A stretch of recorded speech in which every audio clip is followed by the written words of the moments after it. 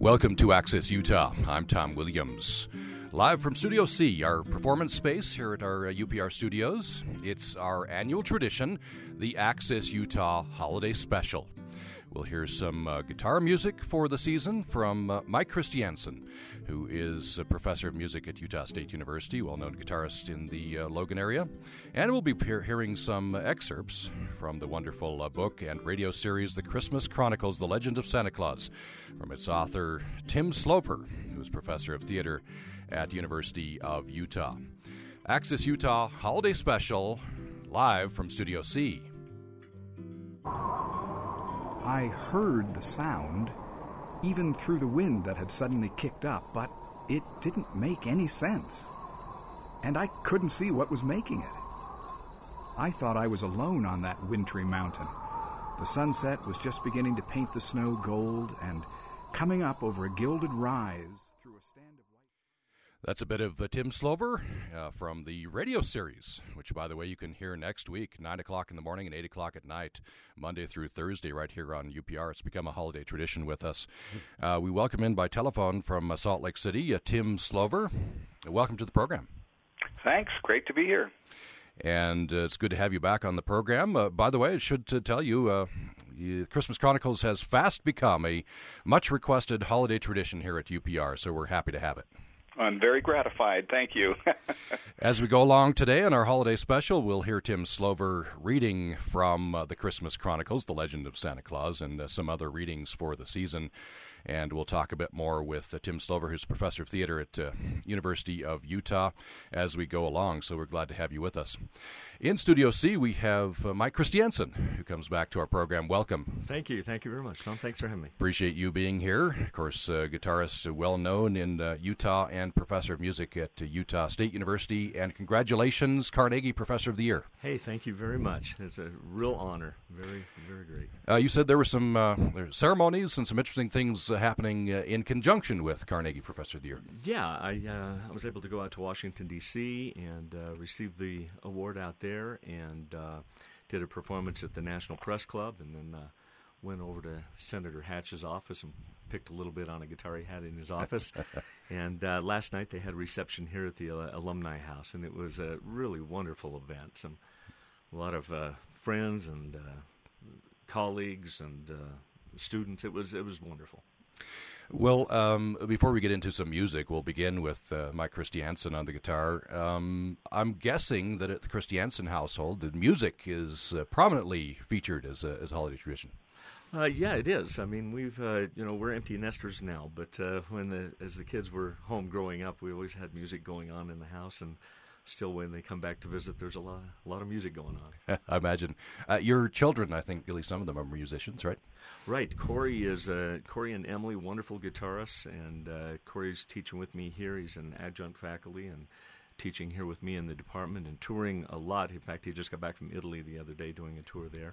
And Emily is a guitar professor down in Texas and just a wonderful, wonderful guitarist herself. And my other two children play a little bit. I have a son that's a guitar-playing plastic surgeon. And I see. and then I have a daughter that plays piano and raises her children down in North Salt Lake. So yeah.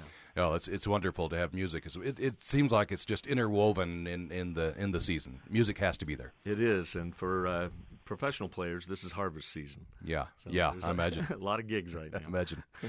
Well, let's hear some music. And you're reminding me that Silent Night, that was composed on the guitar. It was, yeah. In fact, the first one, the accompaniment, was written on the guitar, and it's actually the original was more just a kind of a that kind of a thing.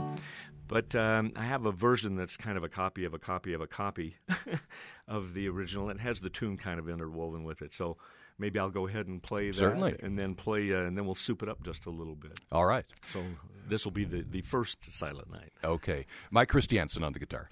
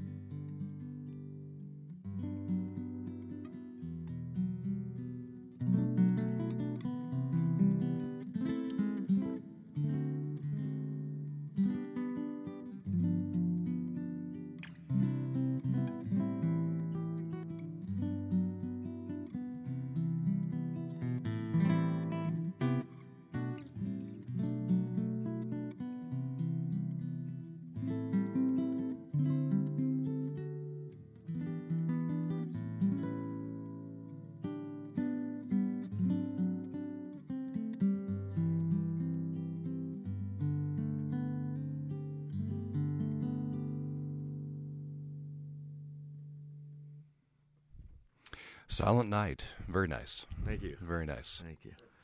And there's a wide variety of things to choose from. What do you have principles that you use, or I guess favorites? Is that what you choose? Yeah, it's. I mean, I do have favorites of mine that I play, but very often it's fun just to take the favorites of the listening audience and see what they would like to hear. And there are always those that that keep popping up. The nice thing about learning Christmas arrangements is you can play them forever, every Christmas. So. Yeah. Well, let's hear some more. Let's hear a couple songs. Maybe. Okay.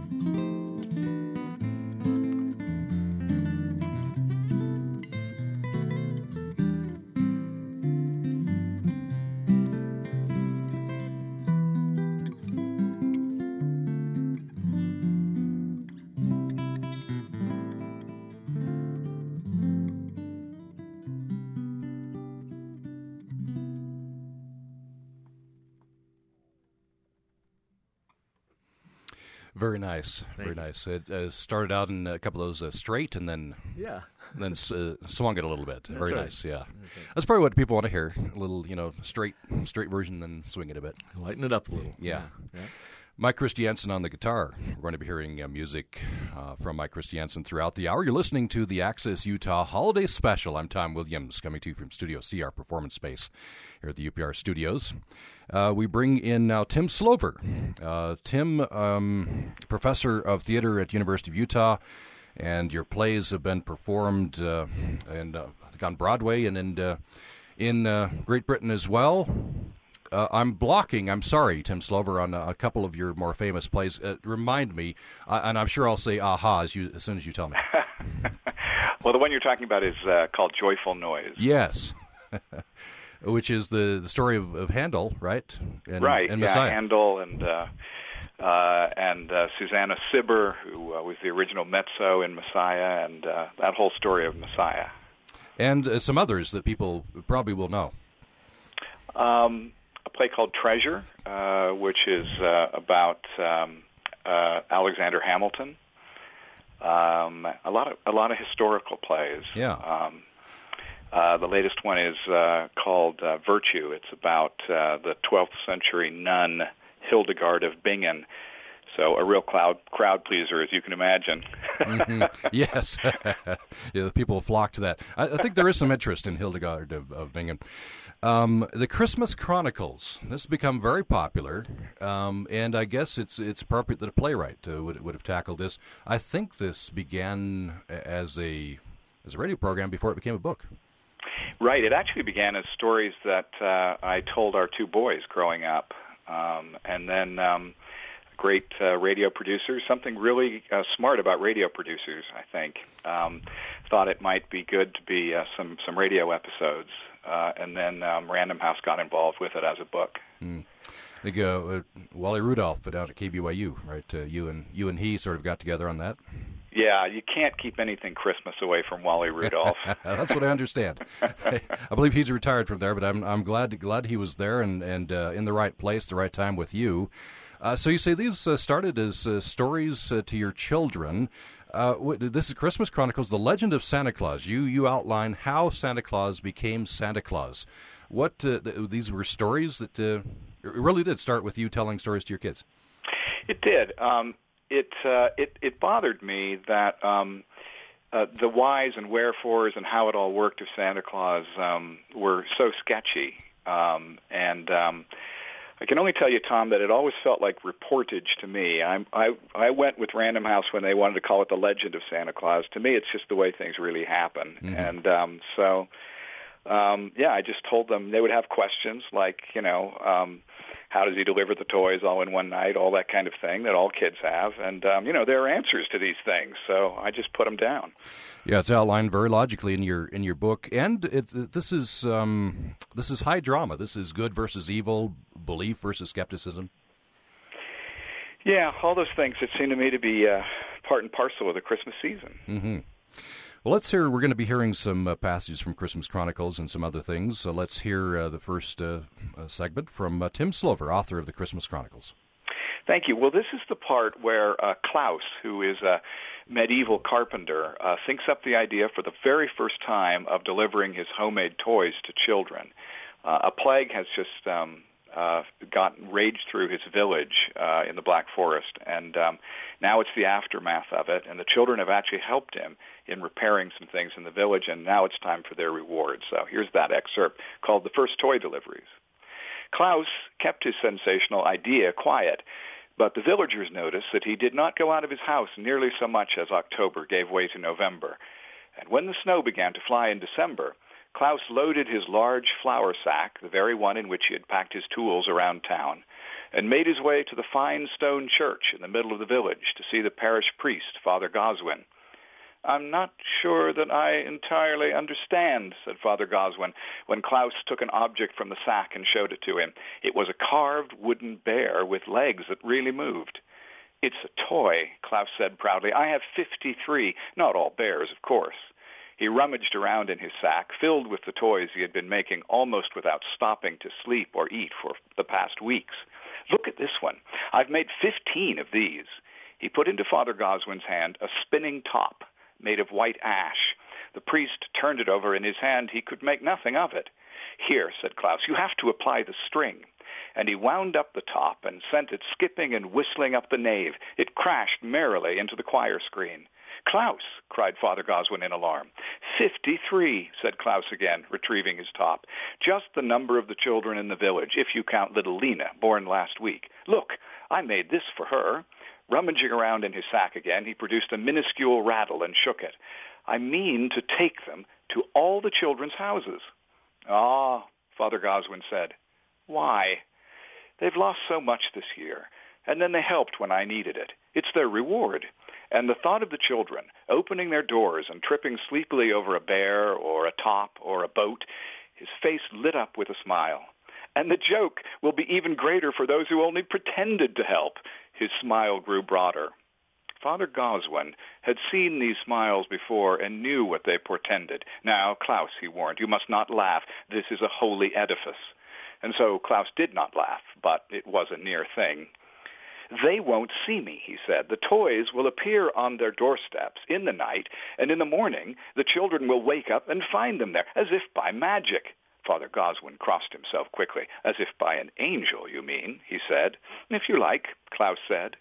Now, the eve of Christmas is coming in a few days, and I thought that would be a good night to make my deliveries. Klaus carefully placed his sack at the priest's feet. So, I've come to ask, will you bless my toys? Father Goswin hesitated.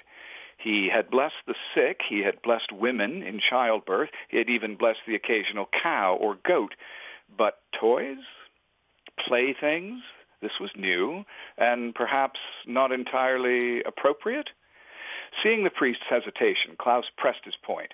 Christmas is when we celebrate God's Son coming down and becoming a child, do we not? The shepherds gave the baby gifts, didn't they? And so did the astrologers. Wise men, the priest corrected him.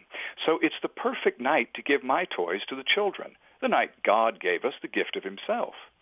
Well, when put that way, Father Goswin drew himself up and laid an ecclesiastical hand on the bulky sack.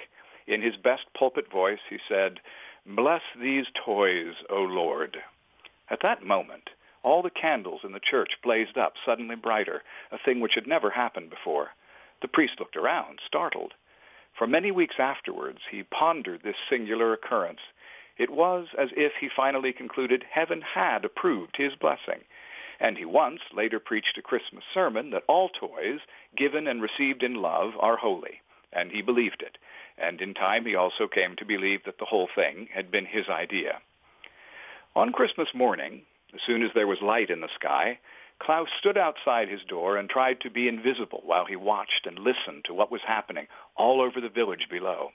He had gone out just after midnight on Christmas Eve, wrapped in a great shapeless cloak, his bag slung over his back. He left the toys on doorsteps, believing that as they had been blessed, no one would steal them, and no one did. Now it was the next morning. He listened with great satisfaction to shouts of surprise and glee floating up to his cottage.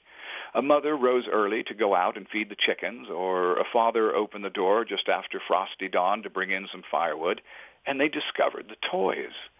Then they called for Ilsa, or Gabriel, or Greta, and the children came running because the voice sounded so glad. And the father or aunt, or in the grander houses, serving girl said, "Here's a marvelous tall doll for you. See, its arms and legs can move." Or, "Here is a carven deer. Look at its antlers." Or, "Here is a boat. Someone must know how you love to play at the mill pond." And then the children's eyes grew wide with wonder and delight, or their jaws dropped, or they whooped for joy, because it had been so long since they had had something of their own, just for pure enjoyment and fun. And for some, it was the very first time. And then the children hugged the dolls close, or ran shouting down to the mill pond with their boats, or instantly named their bears and set them growling. Little Lena rattled her rattle, and the 15 who received tops somehow found each other in the village market square and started a heated competition. And it was all more glorious and wonderful than anyone could ever have dreamed. Toys. Toys on Christmas Day. Tim Slover reading from the Christmas Chronicles. That's a radio series that you'll be able to hear here on Utah Public Radio. It's coming up Monday through Thursday, 9 a.m., repeated 8 p.m. Tim Slover, it's obvious Christmas means a lot to you. What does it mean? Yeah. I'm sorry? What does it mean to you? Funny thing for me is it's as important a secular holiday as it is for many people a spiritual holiday, and I kind of think that it's the one time of year when these things kind of blend the best. I've just noticed that where the Christmas spirit is, whether it's in a mall or in a church, people are a little nicer to each other often. I mean, sometimes they're not, and that's a violation of the Christmas spirit. But it does feel like the world pauses for a bit. I lived in plenty of non-Christian countries, and in there, even South Korea, where I grew up as a boy, part way. It was interesting how in a Buddhist country, Christmas was celebrated, and Santa Claus was there, a Korean Santa Claus, the greatest kind, and people seemed to just relax a little bit and enjoy themselves. Of course, that can all get wrecked by too much, hecticness and too much commercialism. But if people will just let Christmas wash over them, I really honestly think it can be a great time for them.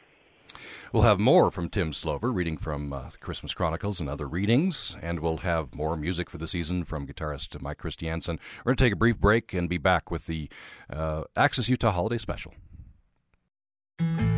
On the next Putumayo World Music Hour, we'll hear some of the mellower sounds on the European sonic landscape with acoustic balladeers from Italy, Scotland, Greece, and France.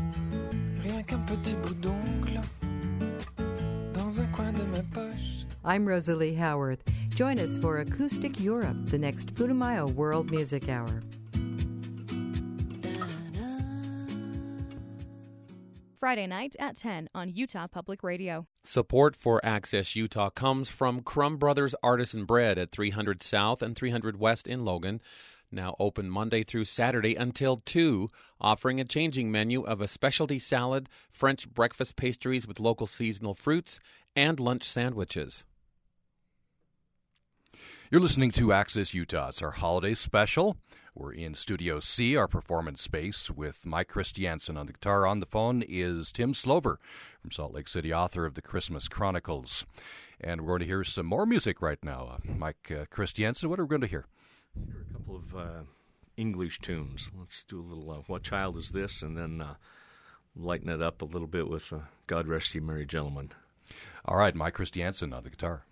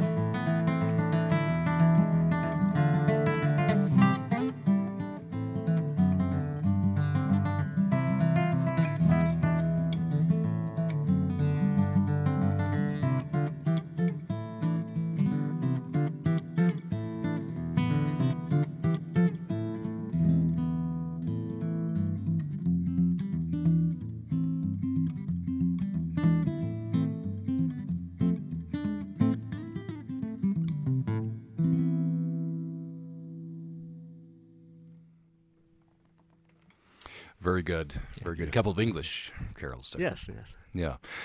You said, you get to take the pulse of the audience. They'll request what they would like. You get a feeling for that. Has that changed over time? Are there some new standards that have become requested as you go out and play? Well, every once in a while, Christmas time is here. Charlie Brown tune comes in, but every once in a while a new one will pop up. But mostly people this time of year, it's just the good old standards. Yeah. I guess there's a reason they're standards. That's right. Yeah. We'll hear more from Mike Christiansen coming up. We're hearing the songs for the seasons, music for the seasons, and some readings for the season. The Access Utah Holiday Special. Tom Williams with you. Turn back to Tim Slover. Tim, we've, of course, are enjoying some readings from the Christmas Chronicles. I'm wondering why you Well, you wrote the whole thing about Santa Claus. There's other aspects of Christmas, I suppose, you could have done. Is this because that's what your kids were wondering about? Primarily, yes. I mean, there are other Christmas things I've done, other things I've written. This, Santa Claus is kind of front and center. Mm-hmm. And very interesting, you address some very interesting questions that we've all had as kids and as grown-ups, too. How can Santa Claus deliver all those toys in just, one night? How can he fly? All those questions. You answer them. Well, I feel like, the answers are there. I'm just telling you what really happens. And it occurs to me, Santa Claus is sort of, a bit of a nexus between the sacred and the secular that you were talking about as well. Well, exactly. I really think that. I'm sorry, I just have to say parenthetically, even over the phone, this is about the best Christmas music I've ever heard. It's really fantastic to hear this great guitar playing. Oh, excellent. We'll be hearing some more of it. Good. Great. Well, let's hear another selection. Okay, this is many years have now passed. Klaus has gotten married. His wife, Anna, has brought, among other things to the marriage, a sleigh and a reindeer of hers called Dasher. And Klaus has continued these now deliveries, and they've gotten farther and farther out from his little village, and he's finding it harder and harder to make the deliveries. And this is about a particular moment in his history. It's called the first flight. He did not know why he had stopped. He had never done so before unless there was a runner which wanted fixing or a harness buckle to adjust. But now he felt a need to be still. Something was happening, he felt, though he did not know what. He looked down into the valley at his village. Waves of frigid air rose up from there and made him shiver. He pulled his crimson coat close, but he could not get warm. The cold current made him feel exhausted to his very bones. He caught a glimpse of his beard, almost all white now, as it caught the icy breeze and danced before his eyes. I'm old, he thought, too old to keep making these deliveries. For it seemed to Klaus that the weight of the years he had ignored for so long now piled themselves upon him all at once. They made him stoop and stagger. At this, Dasher grew alarmed. He stamped a hoof and snorted again. He rubbed Klaus with his glossy flank as if trying to rally him. He caught Klaus's gaze in his large brown reindeer's eyes, and to Klaus it seemed as if those eyes were urging him to do something. But what? He was so tired. Impulsively, he threw his arms around Dasher's neck, his own eyes filling with sad and weary tears.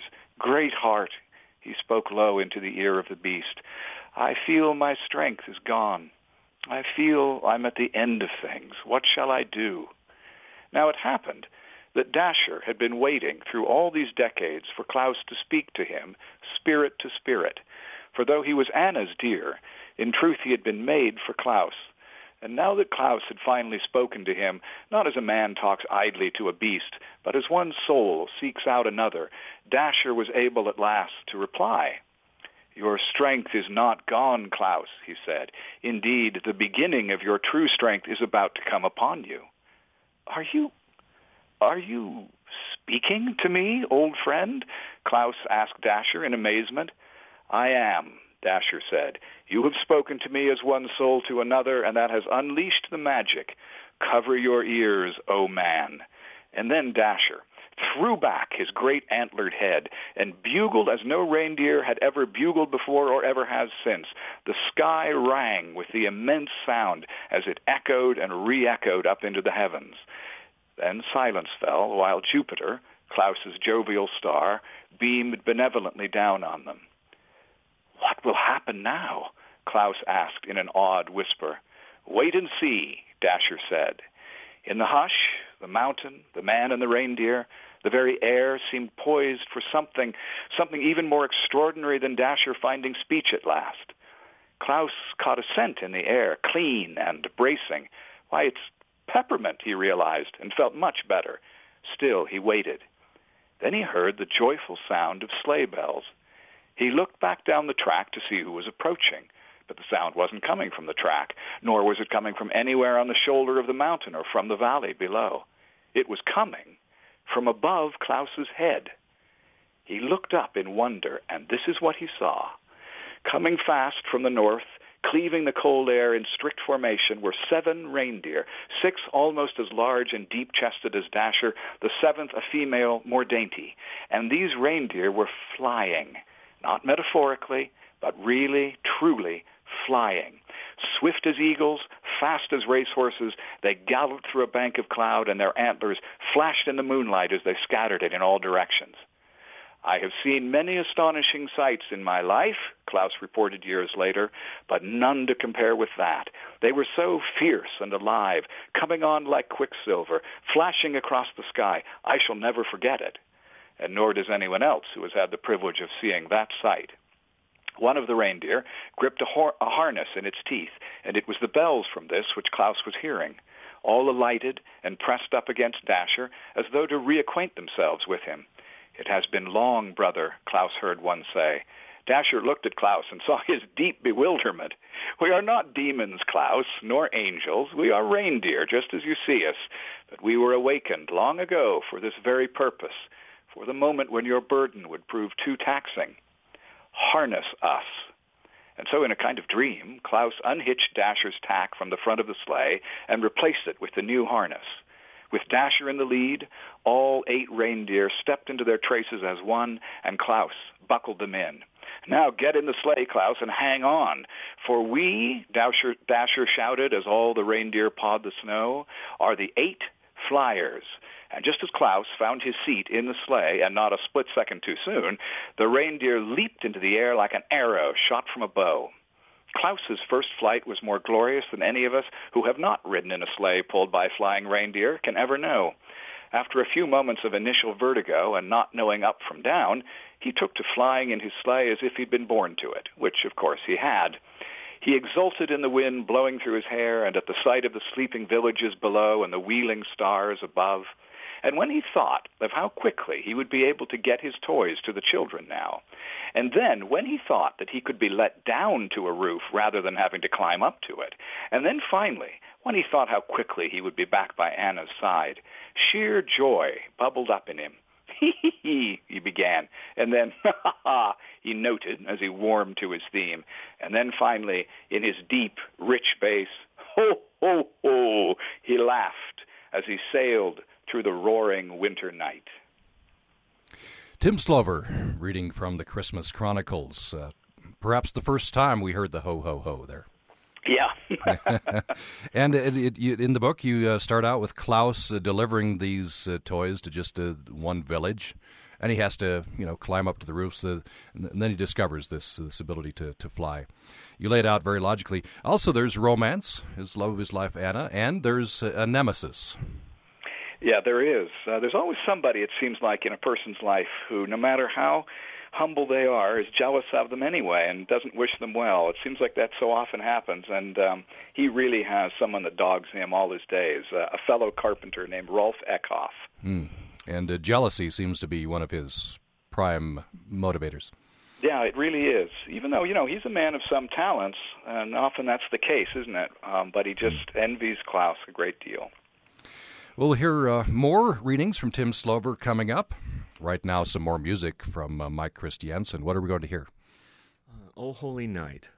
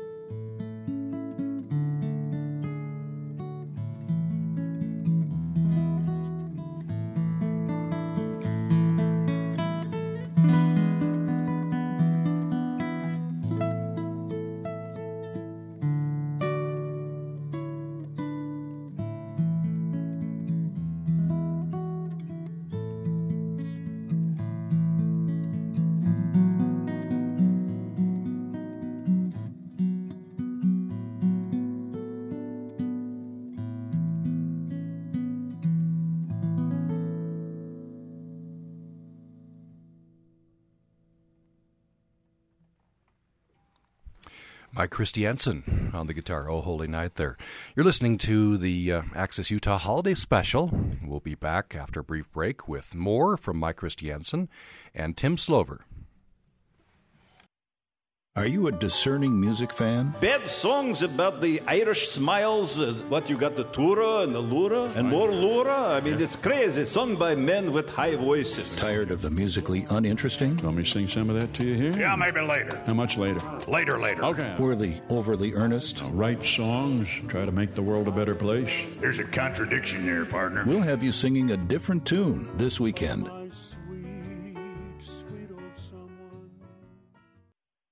Sunday at noon on Utah Public Radio. Utah Public Radio News, linking listeners living in rural Utah and the state's larger communities through daily newscasts, featuring our 5:30 news during All Things Considered. Utah News focuses on our unique lifestyle for the latest in science, agriculture, art, and religion reporting. And during this election year, UPR News and Access Utah are the most reliable resources for statewide coverage. UPR is your favorite public radio station for statewide news. You're listening to Access Utah Holiday Special. I'm Tom Williams. We're in Studio C, our performance space. We have Mike Christiansen on the guitar here, and on the telephone is Tim Slover, author of the Christmas Chronicles. And we turn back next to Tim Slover. What have you got for us next, Tim? Well, everybody knows, I think, that, or should know, that A.A. Milne, the great English writer, is the author of Winnie the Pooh. But Milne also, he was a very prolific writer, and he wrote for a humor magazine called Punch. And in the case of what I'm going to read now, he has some very good Christmas advice, especially if you happen to be visiting someone for Christmas this year and spending the season with them. This is called A Hint for Next Christmas by A.A. Milne. I am reminded of the ingenuity of a friend of mine, William by name, who arrived at a large country house for Christmas without any present in his bag. He had expected neither to give nor to receive anything, but to his horror, he discovered on the 24th that everybody was preparing a Christmas present for him, and that it was taken for granted that he would require a little privacy and brown paper on Christmas Eve for the purpose of addressing his own offerings to others. He had wild thoughts of telegraphing to London for something to be sent down, and spoke to other members of the house party in order to discover what sort of presents would be suitable. "What are you giving our host?" he asked one of them. "Mary and I are giving him a book," said John, referring to his wife. William then approached the youngest son of the house and discovered that he and his next brother, Dick, were sharing in this, that, and the other. When he had heard this, William retired to his own room and thought profoundly. He was the first down to breakfast on Christmas morning. All the places at the table were piled high with presents. He looked at John's place. The top parcel said, "To John and Mary from Charles." William took out his fountain pen and added a couple of words to the inscription. It then read, "To John and Mary from Charles and William," and in William's opinion looked just as effective as before. He moved on to the next place. "To Angela from Father," said the top parcel. "And William," wrote William. At his hostess place, he hesitated for a moment. The first present there was for "Darling mother from her loving children." It did not seem that an "and William" was quite suitable, but his hostess was not to be deprived of William's kindly thought. 20 seconds later, the handkerchiefs from John and Mary and William expressed all the nice things he was feeling for her. He passed on to the next place. It is, of course, impossible to thank every donor of a joint gift. One simply thanks the first person whose eyes one happens to catch. Sometimes William's eye was caught, sometimes not. But he was spared all embarrassment, and I can recommend his solution of the problem with perfect confidence to those who may be in a similar predicament this Christmas. A.A. Milne, very good. And I think we've all at least had that thought. Yeah, if not acted on it, yeah. Very good. I didn't know A.A. Milne wrote humor pieces. Oh, yeah. He thought of a lot of the Winnie the Pooh stories as humor pieces. Yeah. There's definitely some humor there. Let's go back to Mike Christiansen for another piece. And we'll be coming back for us to Tim Slover for some more readings. Mike, what are you going to play for us next? I'll play that great melody written by Irving Berlin, White Christmas.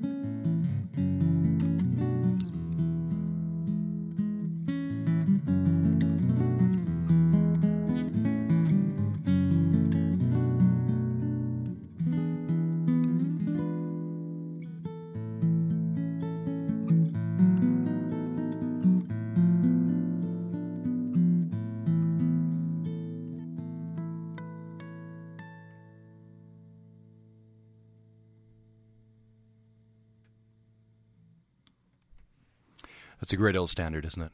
It is. Irving Berlin. Mike Christiansen on the guitar. You're listening to the Access Utah Holiday Special, holiday tradition here at UPR. We're in Studio C, our performance space, with guitarist Mike Christiansen. And on the telephone, Tim Slover joins us. Tim, what do you have for us next? Well, in my opinion, there's just nobody funnier writing verse than Ogden Nash was. And this is a very important poem, Christmas poem that he wrote. It reminds us of two very, very important facts. It's safer to be nice than to be naughty, and disbelieving in Santa carries consequences. This is The Boy Who Laughed at Santa Claus by Ogden Nash. In Baltimore, there lived a boy. He wasn't anybody's joy. Although his name was Jabez Dawes, his character was full of flaws. In school, he never led the classes. He hid old ladies' reading glasses. His mouth was open while he chewed, and elbows to the table glued. He stole the milk of hungry kittens and walked through doors marked no admittance. He said he acted thus because there wasn't any Santa Claus. Another trick that tickled Jabez was crying boo at little babies. He brushed his teeth, they said in town, sideways instead of up and down. Yet people pardoned every sin and viewed his antics with a grin till they were told by Jabez Dawes, there isn't any Santa Claus. Deploring how he did behave, his parents quickly sought their grave. They hurried through the portals pearly, and Jabez left the funeral early. Like whooping cough from child to child, he sped the rumor wild. Sure as my name is Jabez Dawes, there isn't any Santa Claus. Slunk like a weasel or a martin through nursery and kindergarten, whispering low to every tot, there isn't any. No, there's not. No beard, no pipe, no scarlet clothes, no twinkling eyes, no cherry nose, no sleigh, and furthermore, by Jiminy, nobody coming down the chimney. The children wept all Christmas Eve, and Jabez chortled up his sleeve. No infant dared to hang up his stocking for fear of Jabez ribald mocking. He sprawled on his untidy bed, fresh malice dancing in his head, when presently, with scalp a-tingling, Jabez heard a distant jingling. He heard the crunch of sleigh and hoof crisply alighting on the roof. What good to rise and bar the door? A shower of soot was on the floor. Jabez beheld, oh, awe of awes, the fireplace full of Santa Claus. Then Jabez fell upon his knees. With cries of don't and pretty please, he howled, I don't know where you read it. I swear some other fellow said it. Jabez, replied the angry saint, it isn't I, it is you that ain't. Although there is a Santa Claus, there isn't any Jabez Dawes. Said Jabez then with impudent vim, oh yes there is, and I am him. Your language don't scare me, it doesn't. And suddenly he found he wasn't. From grinning feet to unkempt locks, Jabez became a jack-in-the-box, an ugly toy in Santa's sack, mounting the flue on Santa's back. The neighbors heard his mournful squeal. They searched for him, but not with zeal. No trace was found of Jabez Dawes, which led to thunderous applause, and people drank a loving cup and went and hung their stockings up. All you who sneer at Santa Claus, beware the fate of Jabez Dawes, the saucy boy who told the saint off. The child who got him licked his paint off. That's a nice ending. Yeah. There are consequences to crossing Santa Claus. There certainly seem to be. Yeah. Well, we're reaching the end of our program. Just have about 4 minutes left. Let's hear another song from Mike Christiansen, then maybe one more short piece from Tim Slover. Mike, what do you have for us next? What we're wishing everyone a Merry Christmas.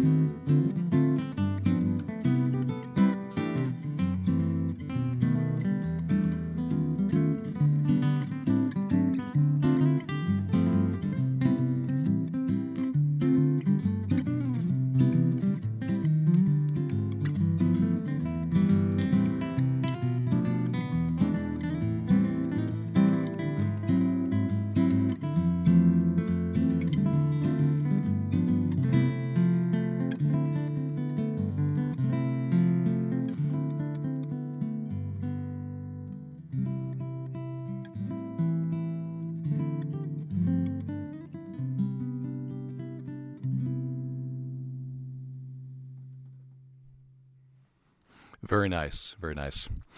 Tim Slover, we have about a minute and a half left. I don't know if you have a short selection. I do. If you'll indulge me, this is actually a poem of mine, a Christmas poem. It's called Embrace. Come embrace, clasp hands and hearts, and find each other's secret wish for God's sake, or else the babe lies spent amid the cattle, shot from home and heaven to no effect. Joseph does not heed Rome's prideful birth town summons. Mary faces neither threatened stones nor promised sword. Angels forbear and shepherds stare into the starless void, and all God's good scheming for us lies unplanned. Embrace, be forever reconciled, though the reconciliation, weak man, last but an hour. The next perhaps endures for two. But let not another leaden moment pass that could be burnished gold, or else the manger's load is only straw. Embrace, awake from peevish sleep of wrong, be healed of hate's arthritic grip, be cheered and cheer, be warmed and kindle heat. Who knows but that we never shall again meet round this hearth, this Christmas board? For life flings all apart, still more does death. Who knows but that now, this heartbeat plucked from time is not alone the instant for taking hands and binding hearts, or else the tetrarch's murder of sweet boys is but anguish in the dusty streets, the blood which washed the cross no earthly use. Look, here is Christmas come again for us, our constant lover. Let us embrace. We've reached the end of our time. Thank you very much, Tim Slover. Appreciate it very much. Thank you. And Mike Christiansen, thanks so much. For having me. Mike's going to play us out here. You've been listening to the Access Utah Holiday Special. And by the way, Tim Slover's Christmas Chronicles, the radio series, is Monday through Thursday of next week, 9 a.m. and 8 p.m. And holiday specials begin tomorrow in the Access Utah slot. Access Utah returns in the new year. And thanks for being with us all this year. For our producer, Shalane Smith-Needham, I'm Tom Williams. Thanks for listening.